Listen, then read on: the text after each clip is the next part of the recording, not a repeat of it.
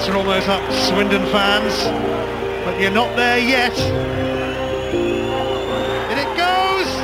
Oh, it's gone in! Pritchard left footed, what a volley! It's the stuff of champions! It's the stuff of dreams! Andone races in on goal, Andone! 3-0! The Amex goes wild! What a goal! And now Murray could be in. Mistake from Tompkins. What a goal from Glenn Murray. He's hardly had a touch. On he'll go. Michael Smith. Into what he shot!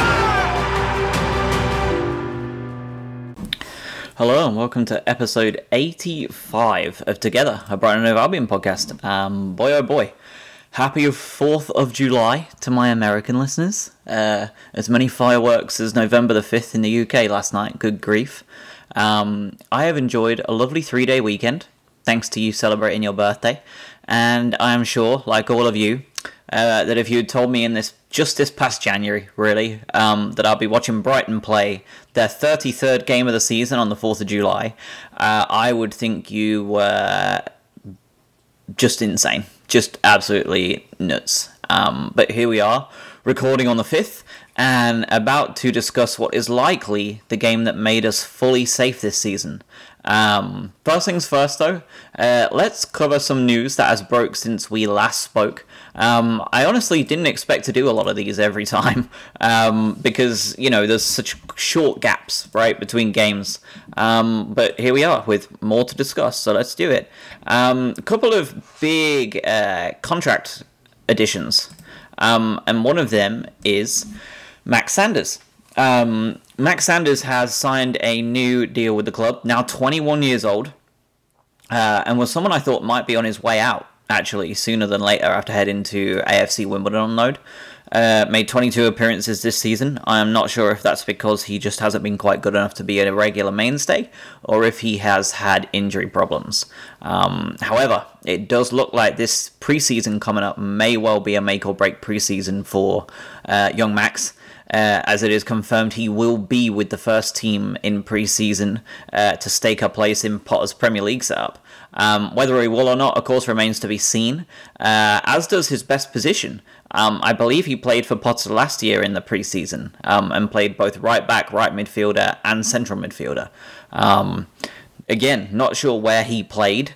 Key, like, most of the time for AFC Wimbledon. I would have to try and find out, but you know, it's interesting to see what Graham Potter will do with him, because, you know, stepping up from League One to the Premier League is an awful big jump.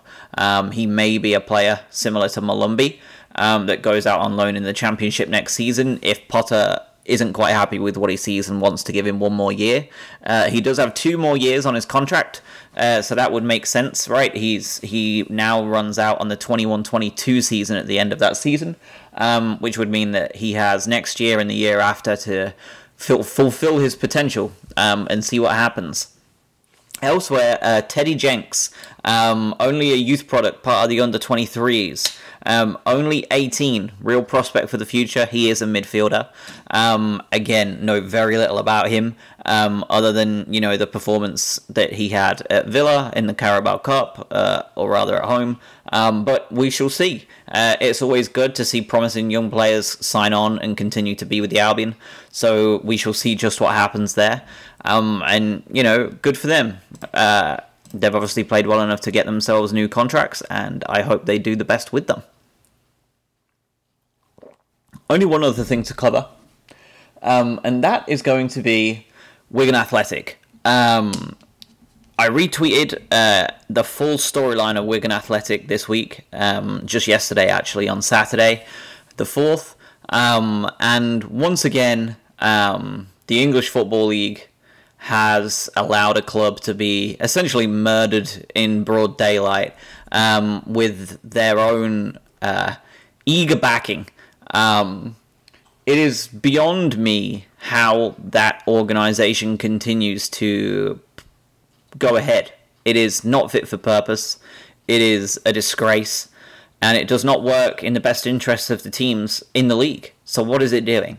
The storyline of this Wigan Athletic thing with the Hong Kong gambler taking over, moving his ownership around to his own companies, questions of, questionable betting in the Philippines and all this stuff, and the EFL just 4 weeks ago approved this stuff. They knew it was happening, other than the bet, I hope. But even that is called into question. It is beyond me how this organization that is supposed to be essentially the parent of all of these 92 clubs, or rather 78, they're supposed to be protecting this group, and they are not. They are allowing money men with no real receipt on where the money come from. They're allowing crooks, they're allowing thieves, they're allowing criminals to enter into our game and use these clubs that are, important cornerstones of whatever town, city, village they're in, and use them to rinse out their dirty laundry and then piss off. And the fact that the EFL continue to allow this to happen, Bury, Bolton, Wigan, just within the last year, we've had 3, at least. And that's not including Macclesfield and a couple of other teams that have been questionably dealt with too. How can this continue? It is just beyond me that nobody is holding this company accountable, this group of people accountable. It's just a disgrace, and it just disgusts me that this is something that's allowed to happen. And yeah, that's all I've got really to say on it. That thread that I tweeted, it's not my thread, it's somebody else's, but it is well worth a read. Very eye-opening indeed. And yeah, what more can you say? It's disgusting. And I'm not sure when it ends or how it ends, but there's going to be a lot more bad before good, I reckon. So yeah, strap in, I guess. The AFL are a disgrace. So, on to Norwich Brighton. That was not too much of a disgrace. By God, it was insipid, but we got what we needed, and we move on. Albion were coming into this one looking to complete their first ever league double over Norwich since 1952. Almost exactly 50 years since we managed it last. And this was a hell of a year to do it. We were visiting an almost dead and buried, totally buried Norwich side. But it was never going to be easy because their home record was a lot better than their away. And with Albion's dodgy away record still very much a thing, having drawn 5 and lost 3 of our last 8, we would need some, tidy finishing, solid defending to get a win against a side fighting for their very lives. And it was a game widely thought of by Norwich fans as their very last chance saloon. But this was a Canaries side just ripe for being beaten. They've scored the fewest goals this year at 25. Comfortably less than 1 per game. They've conceded the joint most at 60 goals this season, and they are bottom of the league and adrift for a reason. And I thought yesterday was another Potter away day masterclass. He has now gone to Leicester, Wolves, Sheffield United at their height, and a desperate, vicious Norwich, and remain totally unbeaten. Like I've said before in previous shows, I believe he is truly beginning to mould this team into a Houghton defensive prowess of the past. He's bringing that back, and the Potter attacking flair of what is no doubt the future of the Albion. Once again, we were happy to cede possession to the home team. We ended the day with just 42% of the possession. But once again, the Albion did so much more with the ball. Albeit this game was not one for the neutrals. I think anybody watching it from the outside was just bored stiff at the way this game was played. It was the type of game Albion, especially, and you Albion fans will know historically under Chris Houghton, or just generally in the last 10 years it feels like, when Albion were going away from home, especially in such a must-win game, we ended up losing them 2-0 or worse. This time, not so much. We allowed them to remain toothless in possession. They played mostly in their own half with the intention of hitting them on the counter when they opened up. It shows just how ineffective Norwich were and how much we allowed them to be that way. Norwich played 506 completed passes yesterday. Only 103 were in the final third. Compare that to us. We went from dominating possession earlier in the season. We played 345 passes yesterday, and 76 of them were in the final third. It once again, it shows a very clear game plan from Potter. Allow the home team to have the ball, take it off them as and when you can, and high up the pitch if possible, and attack quickly and without mercy. Couple of other interesting numbers for the game to show this game plan.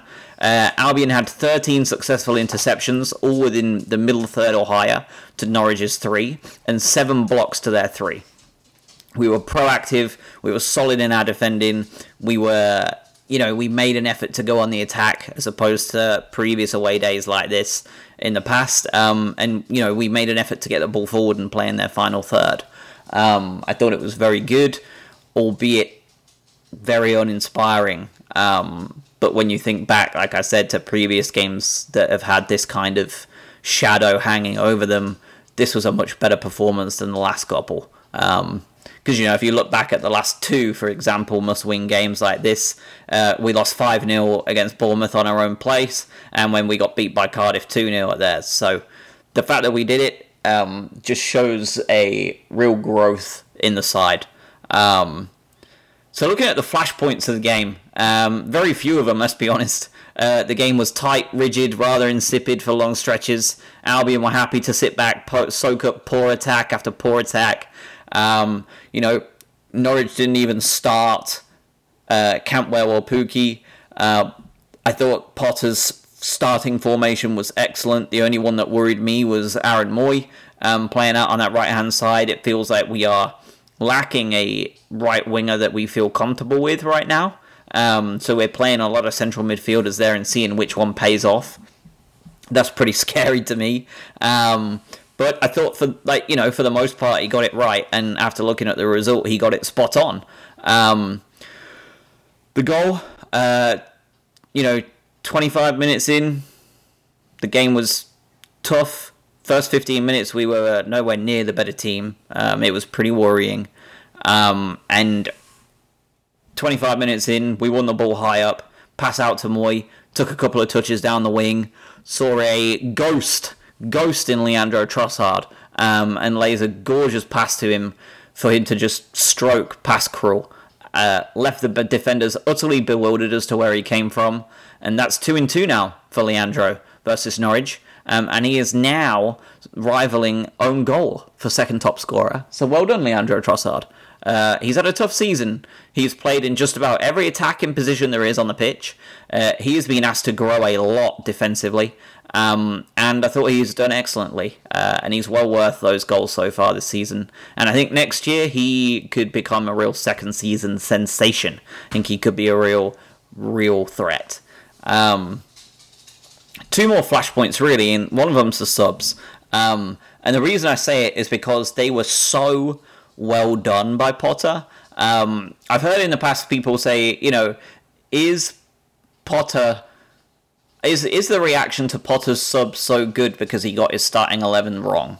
But I think he got both right today, or yesterday. I think he nailed the starting 11, and I think he nailed the subs at the right time. He came on, he defended the lead and did it effectively. They changed formation twice. What flexibility, we didn't have that flexibility in recent years.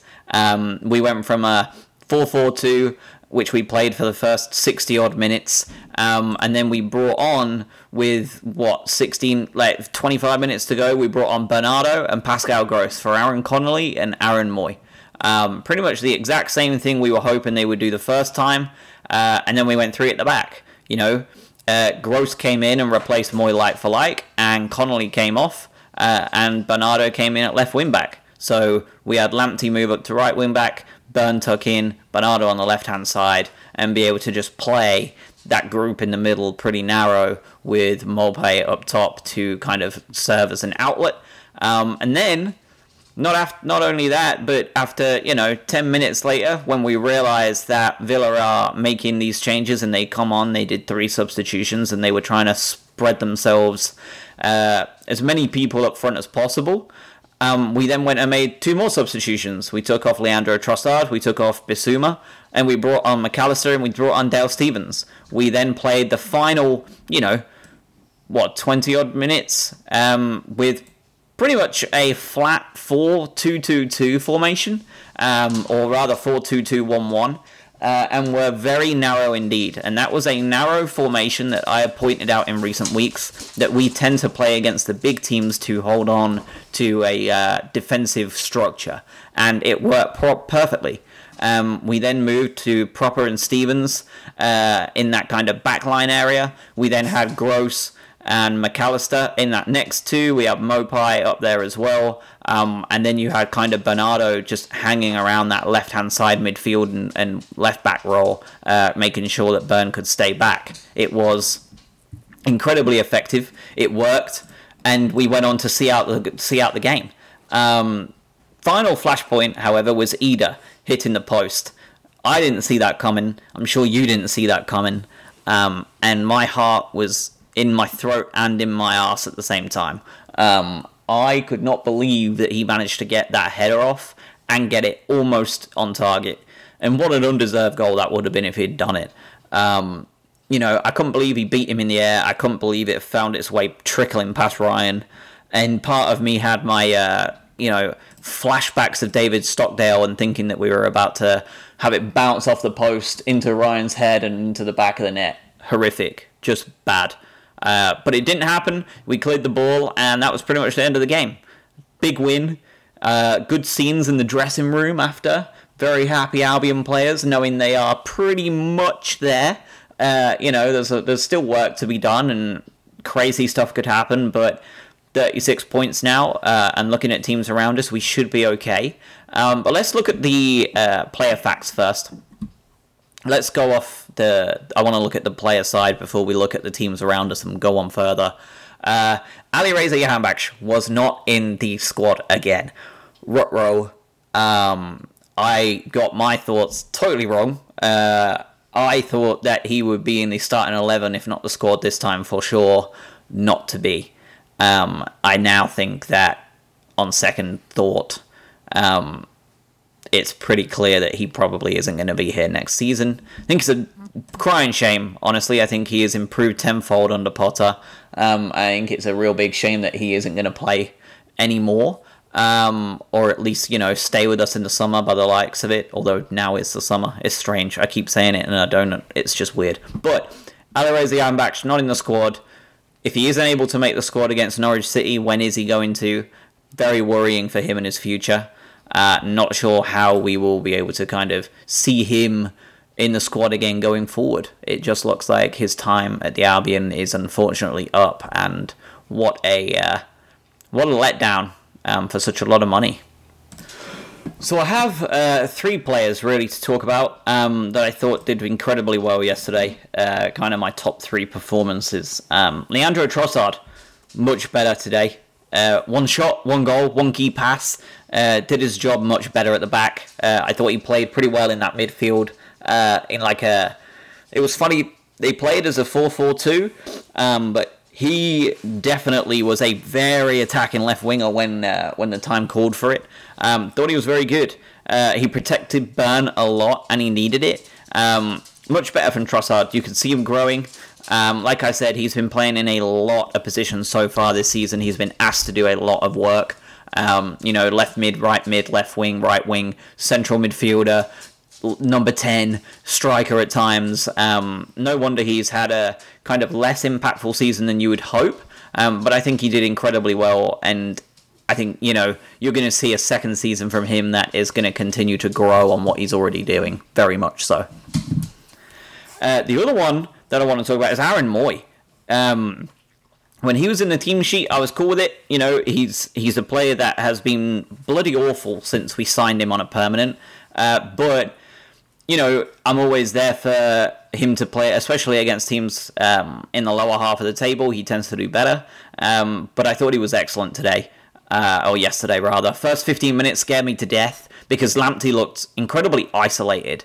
Mooy didn't look very quick to get back, but he adapted very quickly and was happier to sit a little further back. He came away with, he was a monster all over the pitch, really, attacking-wise. He had an assist, of course, for the goal, which was beautiful. He made 11 out of 16 final third passes. He was joint first in the Albion squad for that. So he was a focal point in the attack. He created 3 chances with 3 key passes. That was joint first. He had 3 accurate crosses into the box. That is first for the team. 2 out of 3 successful take-ons. That is joint second for the team. And 2 interceptions. So defensively, he was doing his job higher up the pitch as well. Joint second as well. The boy was all over it. And he caused them no end of problems on that right-hand side. With no pace. And it's just a testament to the good partnership that him and Lamptey were able to create. And I thought he did incredibly well. He also even made a block, also worth noting, from Hernandez, that was probably going in because of the amount of bodies in front of Ryan, and it was going on target. Moy was the man there to block that goal. Again, excellent performance from Aaron Moy yesterday. Saw a lot to like. Man of the match, for me, and the Albion actually, his second man of the match now in 3 games, Tariq Lamptey. My goodness, what a signing this was. Won 5 fouls. That's number 1 in the entire team. He won 5 fouls yesterday at right back. He had 2 successful take-ons, joint first. He had a key pass at right back and caused the opposition just total nightmares. How did we sign this man for £3 million? He is just an unbelievable signing. I don't understand how... I was watching yesterday the Chelsea game, and it blows my mind that they have Reece James at right back and just allowed Lamptey to leave so easily. It's not that he wasn't good. Like, Reece James, I'm a fan of Reece James, but he's just a beast. So far at Brighton, Lamptey has averaged a touch less than every 2 minutes. Very involved indeed. Pressure every 6 minutes. Successful dribble every 17 minutes. A block and an interception every 28. The boy is just all over the place. It is just outrageous. And he was able to, when you are able to curtail and hem in Jamie Vardy, who is rapid, and you're able to take care of him one-on-one, no problem, you have a very bright future. And I'm very, very happy with that signing. I think he is a comfortable number 1 right back for the foreseeable future before someone much bigger than us takes him off us. And what a signing. I think he is one spot that we don't even have to begin to think about upgrading this summer or this transfer window whenever the hell it actually happens. Much like our centre-back position, it is as nailed on as it gets. So, excellent stuff. Keep on going. I think he'll probably start most games now for the rest of the season. And, hard not to love it. I'm intrigued to see how he does against Liverpool if he plays, but we shall see. Teams around us, however, continue their not-so-good weekends, or rather just restarts. Yesterday, Norwich got beat by us, obviously. Bournemouth, although they really gave it a good go, still let in 5 against Manchester United and went on to lose 5-2. Chelsea hammered Watford 3-0.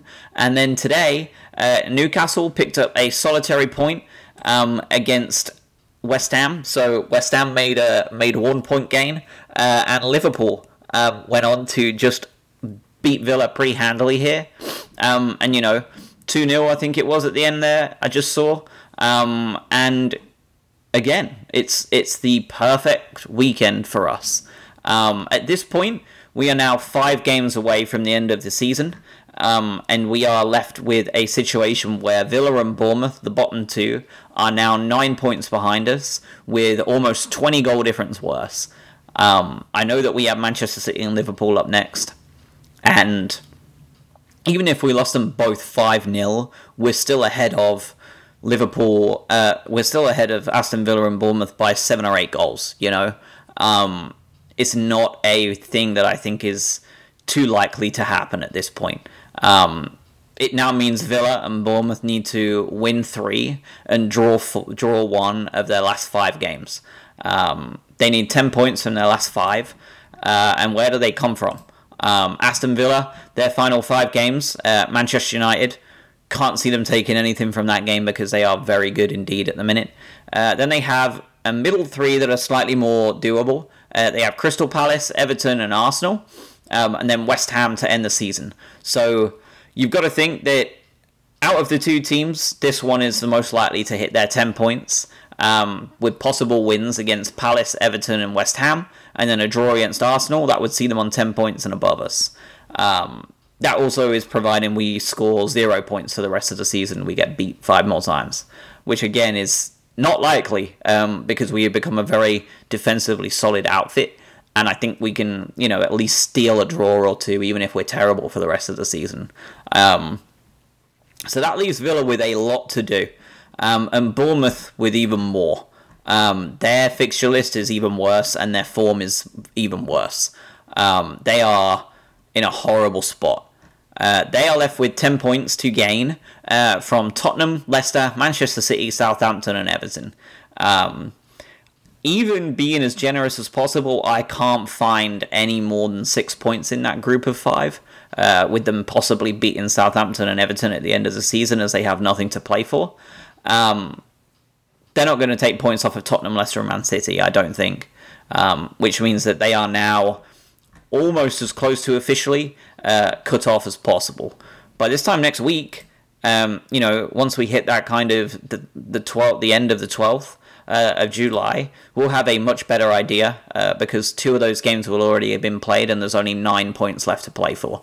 If they lose both of those, they're done. They're not catching us. That's it. They're done. Likewise for Villa. They have 2 games this week, just like us.